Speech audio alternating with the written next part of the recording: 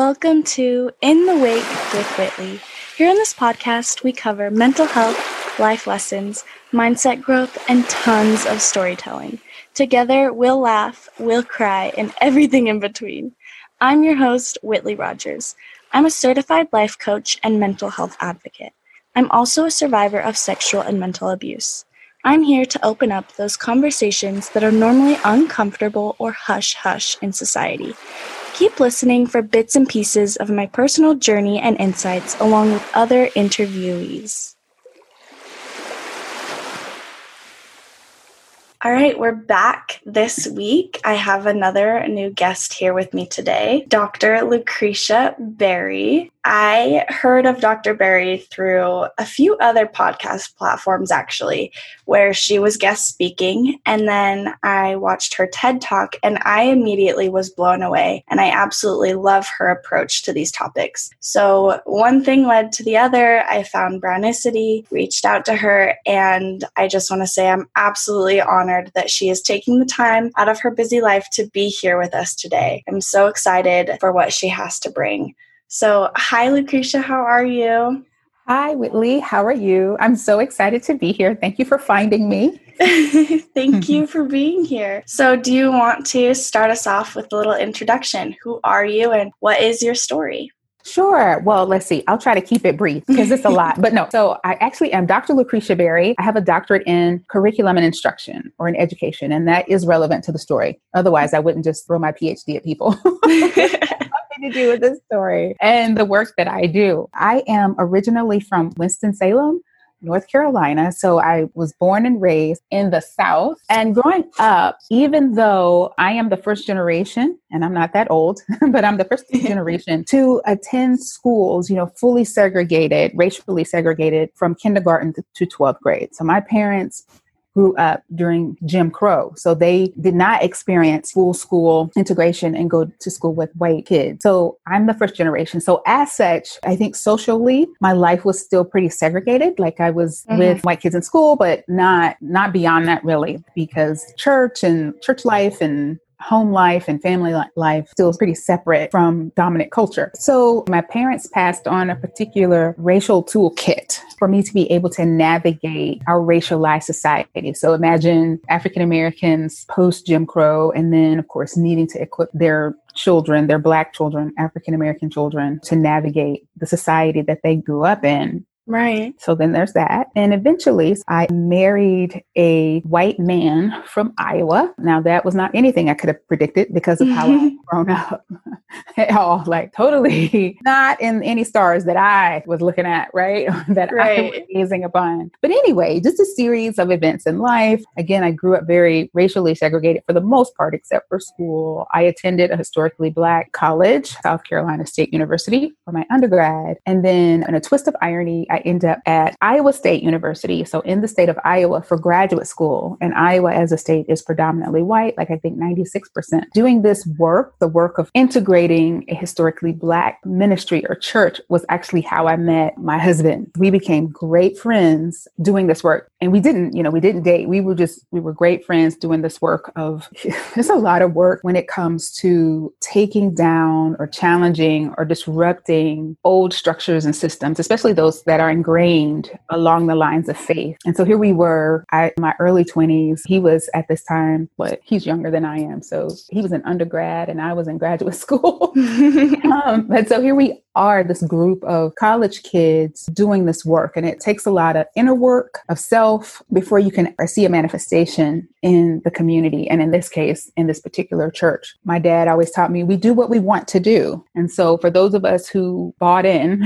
to this idea, we made it happen. As you can imagine, there were lots of people who did not want to do this work. And so subsequently they left and did not participate. But such is the world. We developed a deep friendship and eventually started dating after college and got married. So imagine him growing up in Iowa, in small town Iowa, and he had yet, of course, a different racial toolkit than I had for navigating the world. Well, once we got married, we then had conversations about how we would have to equip our multi-ethnic children to be able to navigate our hyper-racialized society. And of course, this would have to be intentional because it's going to be different than what my parents gave me and it's going to be different than what his parent gave them. And so actually it is our concern for our children, equipping our children, supporting our children is what launched us, me more specifically as a mom and an educator, into this work. And I was a full-time professor for a short time, a couple of years, but marriage and having kids, I moved to more part-time and then eventually began to do work in the schools wherever my children attended. And then that kind of provided like this place, I call it like a garden for me to plant and grow or plant things and watch things grow. That's kind of my story.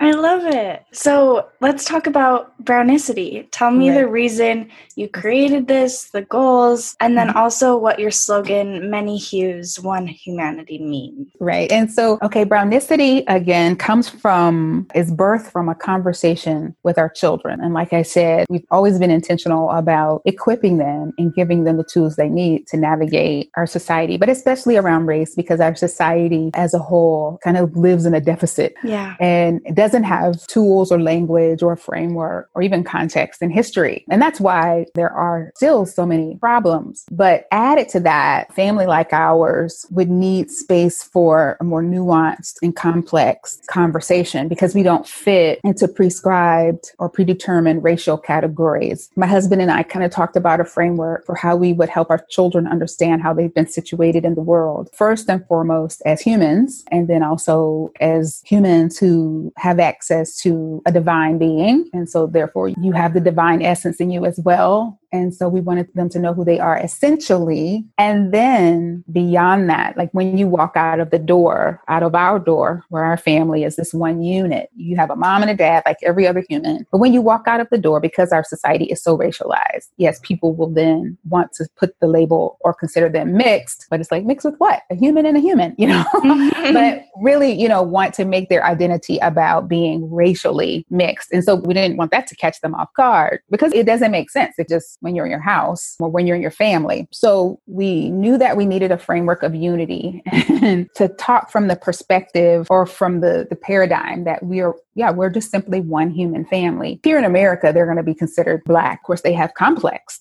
identities ethnically and culturally, right? So, my husband, his background is like he's mostly Italian, but there's also some German there and I think Scottish. And we want them to be able to connect to that as well. And we want them to know a more nuanced understanding of what it means, what African American is, and how I am and they are the descendants of Africans who were enslaved and brought here. So again, we needed space to have more nuanced conversations. And so one day when our oldest was 4 years old, she had been doing an activity, like painting her portrait in preschool. And she says, today we painted our portrait and I realized that we are all hues of brown. And she said, Mommy is deep brown and Daddy is light brown and I am medium brown. Thought, that's right. And again, because my husband and I, we're not new to this work, we could further the conversation. So we explained to her about melanin. I said, yes, Daddy is light brown because his ancestors lived in a place that was further away from the sun and they needed less melanin in order to absorb the sun's rays. And Mommy is deep brown because her ancestors came from a place that was closer to the equator. And so they needed more melanin in order to protect from the sun's rays. And I said, so yes, Mommy has more melanin, Daddy has less melanin, and you have medium. Amount of melanin. That's something that children can understand. And so our children have always been articulate when it comes to talking about skin tone or even describing what someone looks like. And so instead of just saying, well, someone is Indian or someone is Asian or someone is Black or white, they would say, well, I don't know, they'd say brown like me, but has straight hair like Daddy and looks like her ancestors may be Asian. So very specific. Or my friend is brown like you, Mommy. And again, it gave us space for, like I said, a more nuanced and a broader conversation. And so that's where the brown comes from, because we would literally say brown like me or brown like Daddy or brown like Mommy. And funny thing is, as our friends picked up on it, so we have this little friend circle, and that's how, whether you were an adult or a child, that's how we would talk. And I was like, I bet people think like, what are they saying? But that's where the word brown comes from in this made up word, brownicity. It just represents melanin that we all have. And then icity is from the word ethnicity. And ethnicity means that which we have in common. And so we are many hues, but one humanity. And so the word and the tagline are supposed to give that space. That's what our work is about, is equipping people with this framework and this language and this permission to talk about skin tone and race and racism and anti-racism in very healthy and helpful and hopeful ways. So yeah, that's that. Sorry. Wow, I love that. I love the background behind that. Thank you. So what does Brownicity do? Right. So, well, we are an agency that is dedicated to education, advocacy, and support for racial healing and anti-racism. And essentially that has come from what when I saw as a need to fill a deficit. Our institutions of education, for example, schools in general, and let's just say churches as well, they provide education. They just have not equipped us to, again, have the more sophisticated dialogue that we need to have in order to move our society forward. Instead, we've inherited the colorblind approach, which, yes, it sounds good in theory, but in reality, it's quite harmful because it has robbed us. Again, it's robbed us of language and framework and permission to address racial injustice and then even begin to come up with solutions. Like we shut it down. We shut down even the creative process by saying, well, I don't see that there's a problem, Right, right. At first, our work was, again, educating our friends who are beautiful people, but then I was floored by what they didn't know. And it wasn't because I was judging them. It's because they were asking me questions like, well, how come I've never had a negative experience with a Black person? And this would be a white person asking this question. Right. How come I've never had a negative experience? However, when a Black person is walking down the street and I'm sitting in my car, I lock the door. I'm like, oh, okay. Or those kinds of questions like, well, my mom is a great Christian woman, but she says horrible things about, Black people and race. And I know she's wrong, but I don't know the words. It's that same thing. I don't know the framework. I don't fully understand how to explain to her in a respectful way that she's wrong or to help her understand. And so I saw, people need tools, they need overall understanding. They need to be savvy. And so even in my children's schools, I saw that teachers needed some things. They needed some tools. And so that's kind of where it all began, is feeling a void and a deficit. And so hopefully one day, institutions of education, whether that be schools or churches or even your place of work, we will have structures in place that where if people have not been educated or if they've been deprived of history and context around race and racism, that they can get what they need. But in the meantime, Brownicity exists to help with that. And so we get to work with teachers and parents a lot, even the people who are on our team, because over the years it has gone from being me to there's a team of us and we all have similar passion and heart. And that is to fill that deficit, fill that void. People don't know what they don't know. So we can help you with that. And we teach a lot of courses, workshops. Currently right now we have cultivated an online learning community, which was awesome. We put that in place before quarantine life. So in the fall, we launched that just because I would get asked if I could come to different places throughout the country and I'm like, or world. And I'd love to help teach, but I have smaller kids. And so I want to be here in their lives. But if I can do some things, if I can provide, make myself and make my team accessible virtually and digitally, then I'm happy to do that. Wow. That's what we do. Amazing. So it sounds like it's a lot of education and awareness and really equipping people with the vocabulary and tools to be able to talk about these things. Yeah. And it gives people their why, because here's something that is common in our culture. I'll just use the story of this teacher she was a retired teacher and she took our course and she said, I taught for 23 years. I was received all this training on diversity and inclusion. They told us what to do, like how to behave or perform. I'm ad-libbing. She didn't say these words, but how to behave or perform diversity and inclusion. She said, but I never knew the why. And she said, so in your course, in 6 weeks, I have learned more than I have learned in my 23 years of teaching. Wow. And so, yes, it's language and it's equipping, but I think ultimately it's empowering people. People then walk away with their own why. And so they're not always asking, I mean, they still can ask, okay, so help me, manifest this into a practice. Sure. But their practice is then being sustained by their own personal drive and, maybe their own personal conviction and passion versus trading the status quo check box for a now anti-racism checkbox. Does that make sense? Yeah. I think that is such crucial work.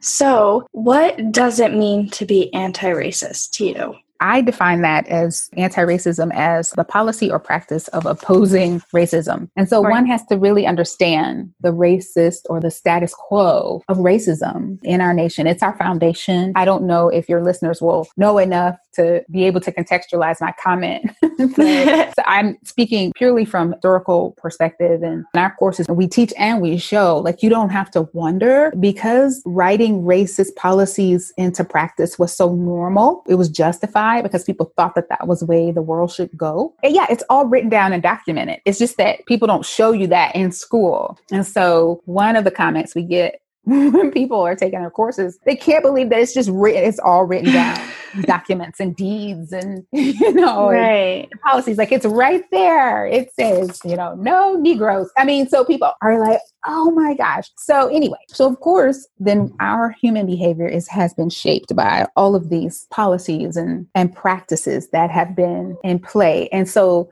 then to be actively anti-racist is to then disrupt that. So be a part of disrupting the status quo, dominant narratives, practices, and beliefs. And so that's going to look different across the board. And for a parent, that looks like, I'm going to make sure that my children, as best I can, don't center a racialized identity or narrative in their lives. I want them to know the bigness of themselves. And I also want them to understand that white is not the default or the starting point or the foundation. So in our home, we have books where characters of color are central characters. We have books by authors from all around the world. And so it's exposure. It's centering what typically the status quo marginalizes. It's challenging narrative. So even if I see my girls, so for example, one of my daughters was really wanting to straighten her hair because my girls have curly hair. She's really wanting to straighten her hair, and it was really important to her. We engaged in this conversation about, well, why is this important? Well, because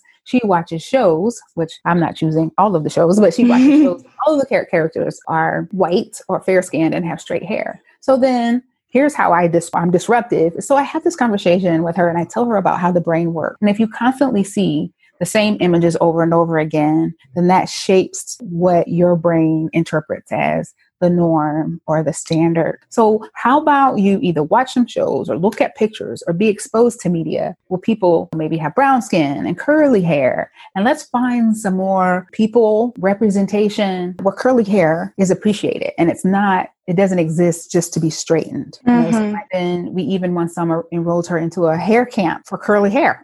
Curly and coily hair like mine. And so I watched her conversation change from, can I straighten my hair? So there's all these other options like, oh, well, I can put a braid in here or there, or I can do color. So it just broadened her perspective. As a parent, it's a constant day-to-day disruption. As a teacher, it's about who gets to be a part of your curriculum and who gets left out of the curriculum. As a business owner, it's going to be, who are you mentoring and making sure that they have as much opportunity, especially people who have their neighborhoods have been divested. And so they maybe didn't have access to all of the things that someone coming from a neighborhood that has been invested in, right, by corporations and the government. So how are you as an individual then taking on the mantle of being or fostering change in your sphere of influence? Like I said, and it's kind of different for different people, but I think everybody can be actively anti-racist wherever they are. So church or home or school, corporate, medical, housing, all of the things, all of the places. I love that. And I love that story with your daughter. And it really sounds like instead of shaming her for wanting these things, empowering her to understand like why and where that's coming from. Yes. Thank you for saying shame, because shame cannot be a part of this. Shame shuts down the brain. Even when people say, when they're going through a course and they say, I feel ashamed. And I'm like, okay, so you're allowed to feel your feelings, but please don't be overcome by that. And I'm never going to project shame onto anyone. Someone has said to me, you're making me feel guilty. Yeah, no, I'm not doing that. I think you brought that into the class, which I totally understand. I know how the brain works. I'm not a psychotherapist, but I do know a tiny bit, and about what goes on when people are kind of meeting up with hard information and new information. I get the dissonance that happens and the dissonance that's there. Shame is not a part of the learning process, not a healthy one. No, it's not. We're seeing, I think, a lot right now, people getting defensive, saying like, I'm not racist. I'm not. What is the difference between just saying I'm not racist versus being actively anti-racist? Well, I chuckle because typically it's white people saying that. Right.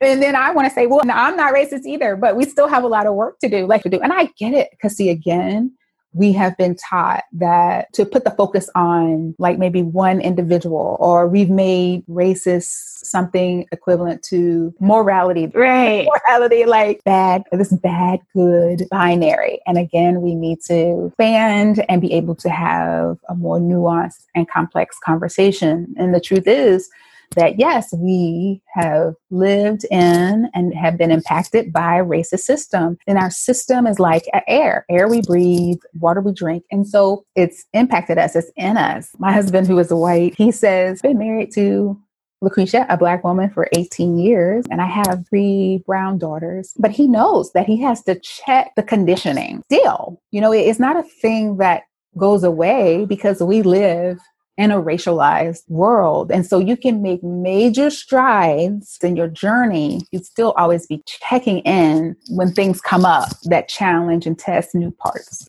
you haven't already addressed. And so I liken it to, I heard this somewhere and I thought, oh, that's great analogy. Mad moms against drunk drivers. Whitley, I don't know how old you are, but I remember because you look young. I remember others against drunk drivers. People were being killed by drunk drivers and children were being killed by drunk drivers, right? And so the mothers and lawmakers, policymakers got together, created policy, and laws and all of the things that then have impacted the whole drunk driving thing. And so as a result, we have far fewer deaths at the hands of drunk drivers than we had, 20 years ago, or when I was growing up, maybe 30 years ago. I could look at, we could look at the rate of killings or deaths that were happening at the hands of drunk drivers and say, well, I don't drink, and shrug it off. But no, we know, well, there's some things that need to be done. So it really isn't about whether I drink or not, or whether I drink and drive or not, or there is a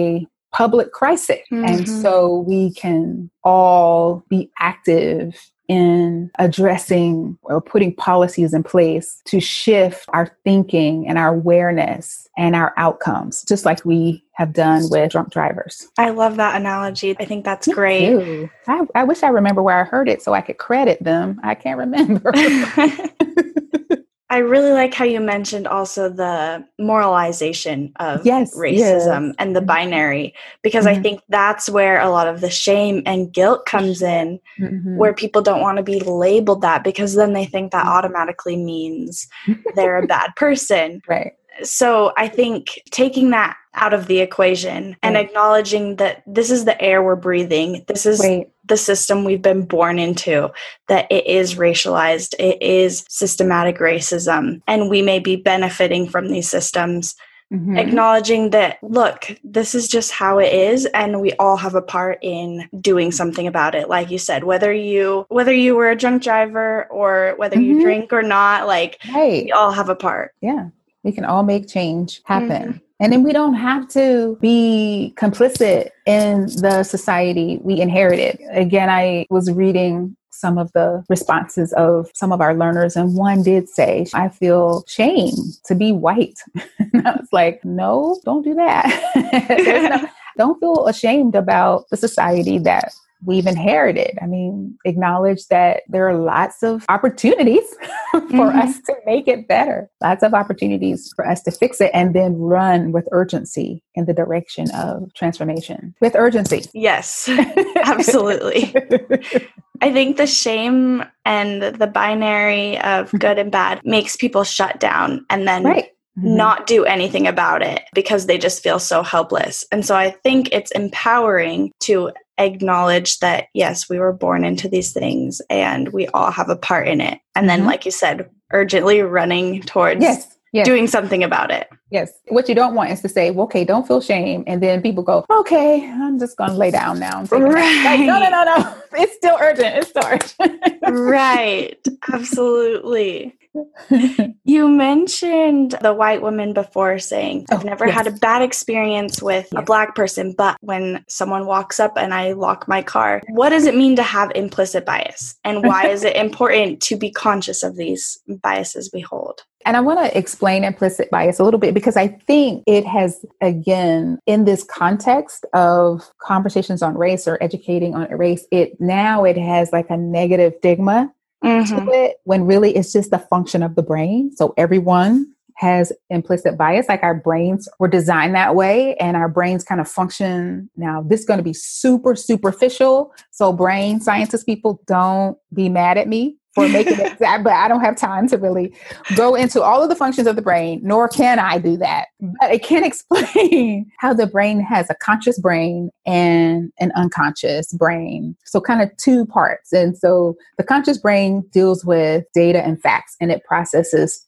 slowly. Like your name is Whitley, and it's pronounced Whitley. And the unconscious brain mostly deals with habits and intuition. So it works really fast and it recognizes patterns, right? And categories, patterns and categories. So, and that's on purpose because we receive so much information per second, per day. We would be exhausted. We really would just have to take a nap for a whole day if our brain, if the conscious brain had to process all of the information that the unconscious brain does. And again, it's a part of how we're designed. So you're not having to learn the same information over and over again. So I will look at a dog and go, oh, I can have a thought. Is that a safe dog? Is that a dangerous dog? Right? And I can do that in my conscious brain. But if I look at a wolf, I'm not going to stand there and like slowly process that, right? Like my unconscious brain is like, danger, get out. Right?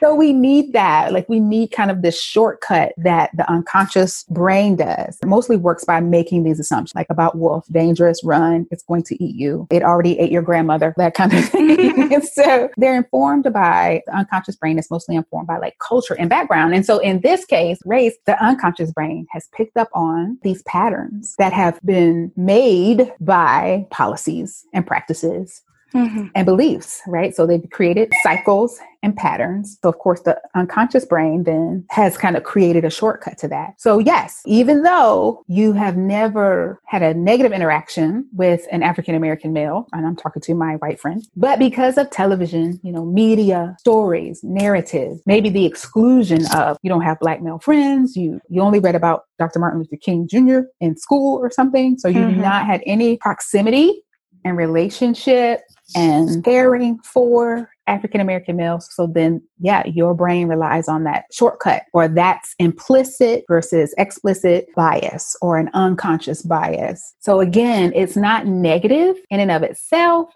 but we all have implicit biases because we've been, again, breathing in the toxic air and drinking the toxic water of our racialized society and our racial hierarchical society. Then, our brain subconsciously or unconsciously is saying, white people at the top, and then Black people at the bottom, and then all of the other ethnicities, racial categories are in between. And that begins to happen. Children can articulate that as early as, I don't want to get the age wrong. I want to say 5 or 7. Wow. 7. Children can accurately reflect social status bias and will make choices or judgments based on who they perceive as having more power and privilege. So by the time they go to school, their brain has already kind of observed and put these patterns in place, and they've already been trying to make sense of it. Wow. So anyway, that's what implicit or unconscious bias is. And like I said, we all have it, and that's why we have it. If your next question is, what do we do about it?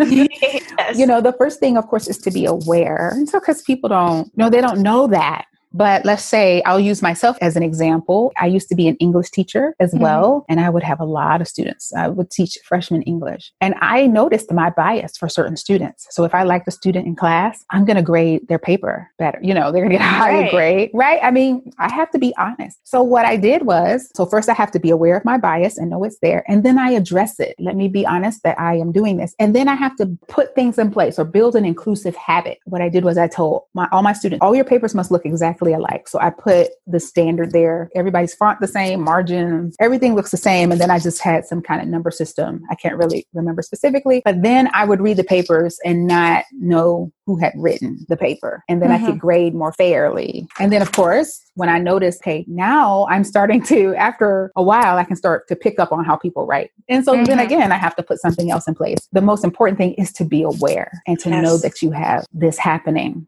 I love that. I love that you reestablish new habits, create these new habits. And then when you notice the bias creeping in again, you recheck yourself and do things differently. I think that's super important, that it's not just a one-time thing. You have to constantly be checking yourself.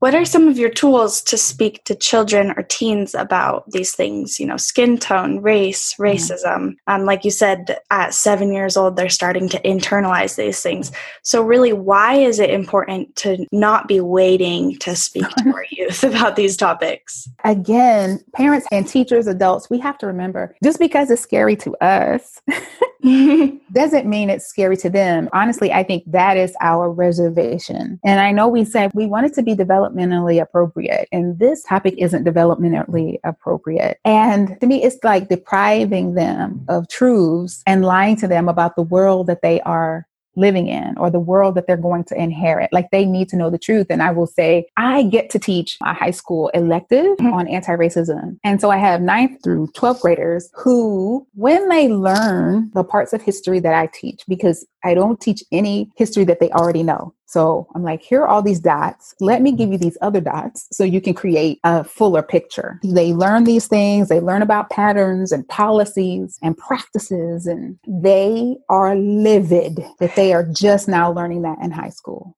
Isn't that something? You see, so they can handle it. And when kids are small, fairness is so very important. And when you pretend, or when we pretend that, well, the world is fair, everybody is equal, we deprive them of an opportunity to grow their empathy, their compassion, and their passion. We don't want to do that. They can handle these very nuanced conversations. Well, I had an adult ask me, she said, how come when certain things happen, let's just say how a lot of racial unjust and unrest and racial injustice is now making the headlines in the news, even though it's not new. It's happening for a very long time. I had a white woman ask me, how come white people, and she meant like herself, how come we don't know what to do? And I said, well, you got to remember, unless you were like me, like, okay, so let's just say we all went to the same school and we all learned the same thing. And so at school, you learn over and over again that this whole theme of Europeans or white people can take the land of Native Americans and leave them in history. There's no like, where are they now type of lesson that you ever get. Or maybe you're taught they sacrificed themselves for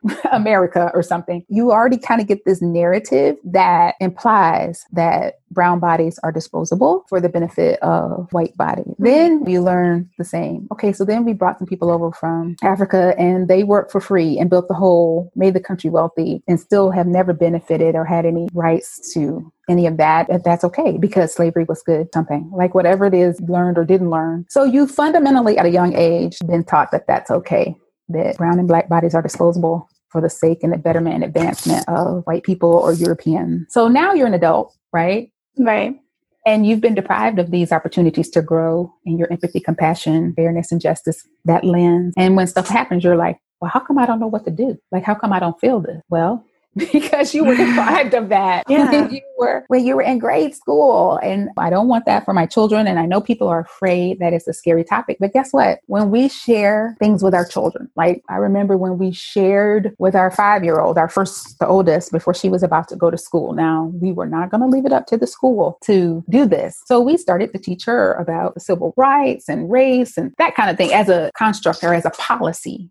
In that, right? Like we've always been talking about skin tones, and they knew really early in general how lighter skin in our society is perceived as better, even though it's, not so that, but then even more specifically talk about system of enslaving people and the narratives all around that. And that just started with books and reading books about children who were enslaved, like the American Girl doll, Addie. Is that right? Yeah. And I remember my child was so upset that this was a way of life for someone. She said, now you mean to tell me, now this is a little girl, you mean to tell me that if it were not for Dr. Martin Luther King and the civil rights movement, and I remember she was so cute back then because she thought Jim Crow was a person. She was like, I don't like that Jim Crow. She said, if it were not for Dr.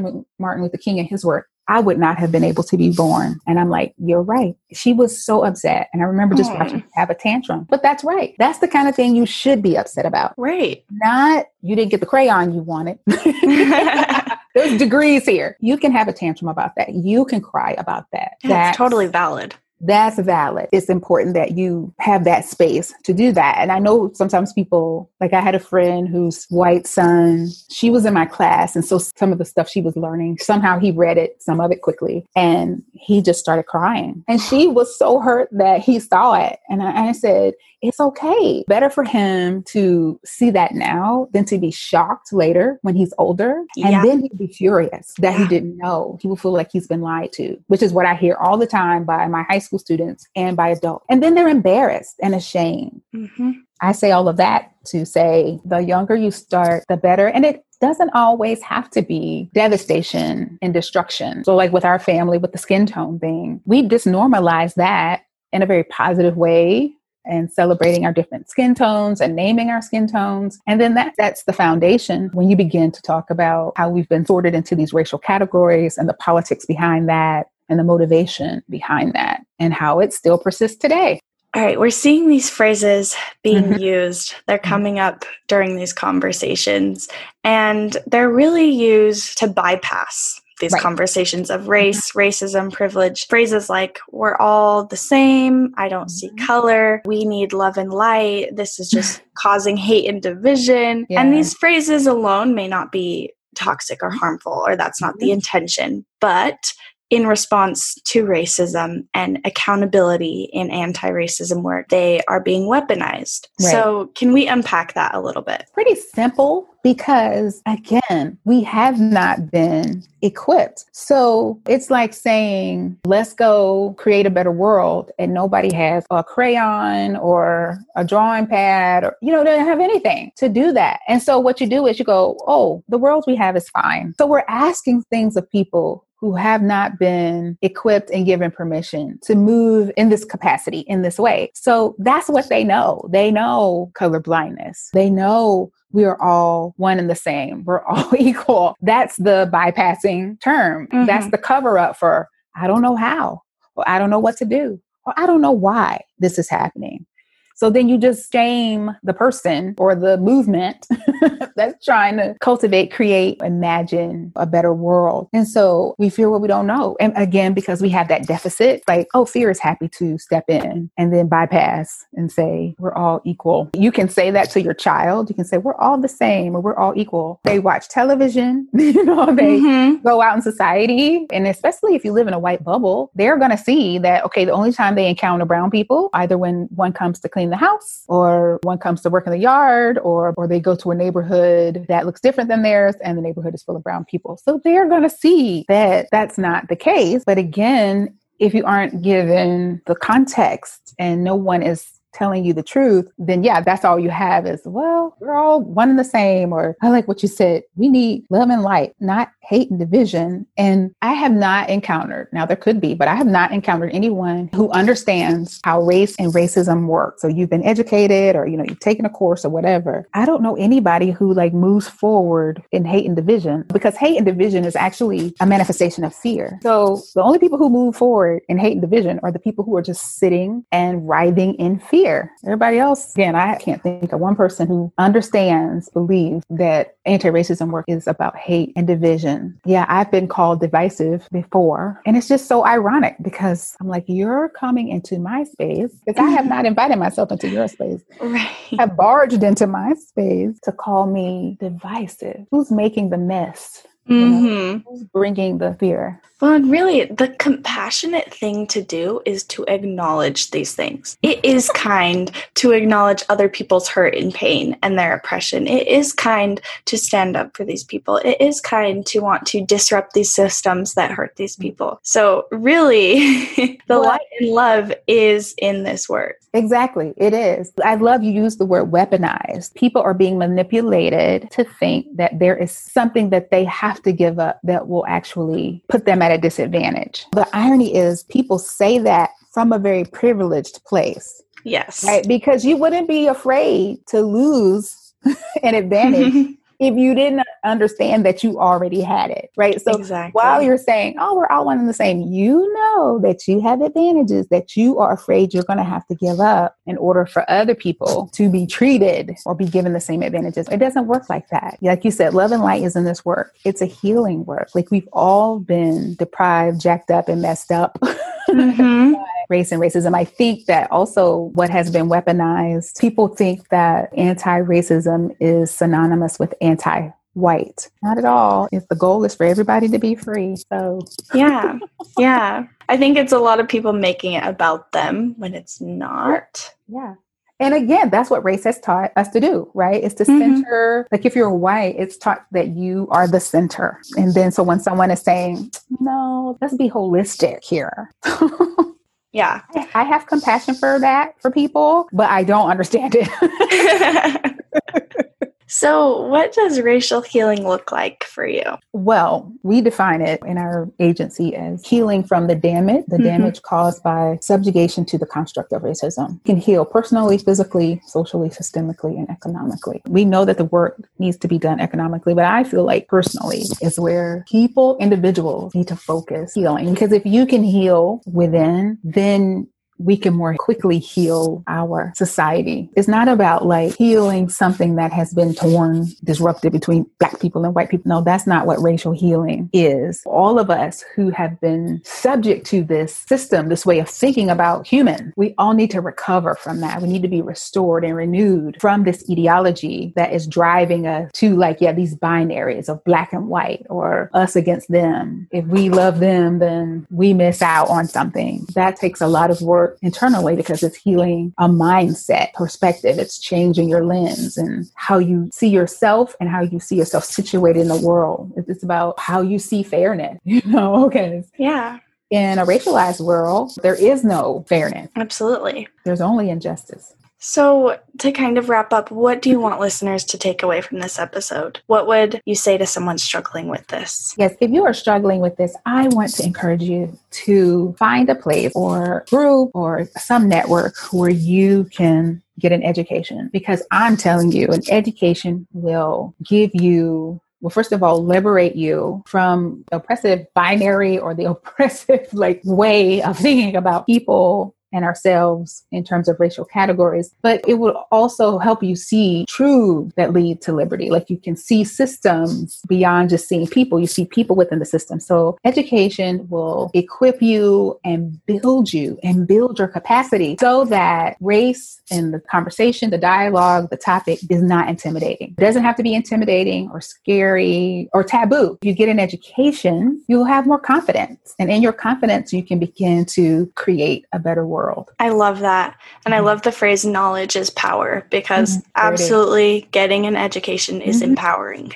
Yes, it is. Agreed. So if people want to reach out, connect with you, work with you, where can they find you? I do a lot of work through Brownicity. That's brownicity.com. And you can go there. And I would encourage people to become a member so that you have access to our courses and talks and workshops and our supportive community. Something so great about being in a space where everybody's kind of on the same page and going in the same direction. No, there's no such thing as like, well, I didn't know this, or this is a dumb question. Nope, come on in and learn. You can also follow Brownicity on Instagram, Facebook, and Twitter, where we post other learning content. And then if you want to follow me, I mostly post about my family, but that's Lucretia Berry on Instagram. Awesome. I will have all of those in the show notes below. Okay. I believe I saw on your Instagram, it's only $10 a month to join with Brownicity, right? That's it. Yeah, $10 a month or $110 a year. You have access to everything that we put in there. So I encourage all the listeners to go check that out, become a member. Mm-hmm. Absolutely.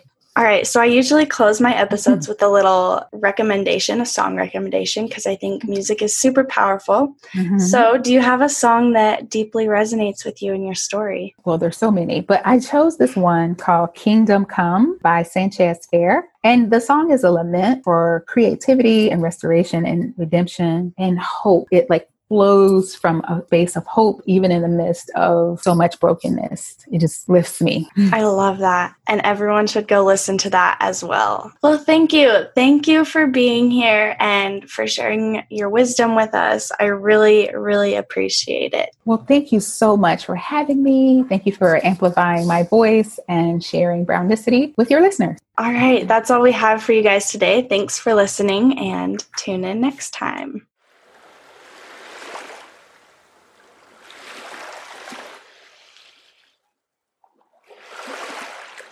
I hope this podcast left you feeling empowered, better understood, and less alone in this crazy thing called life. If you like what you hear, leave a rating or review and share it with your friends. Thanks for listening and tune in next time.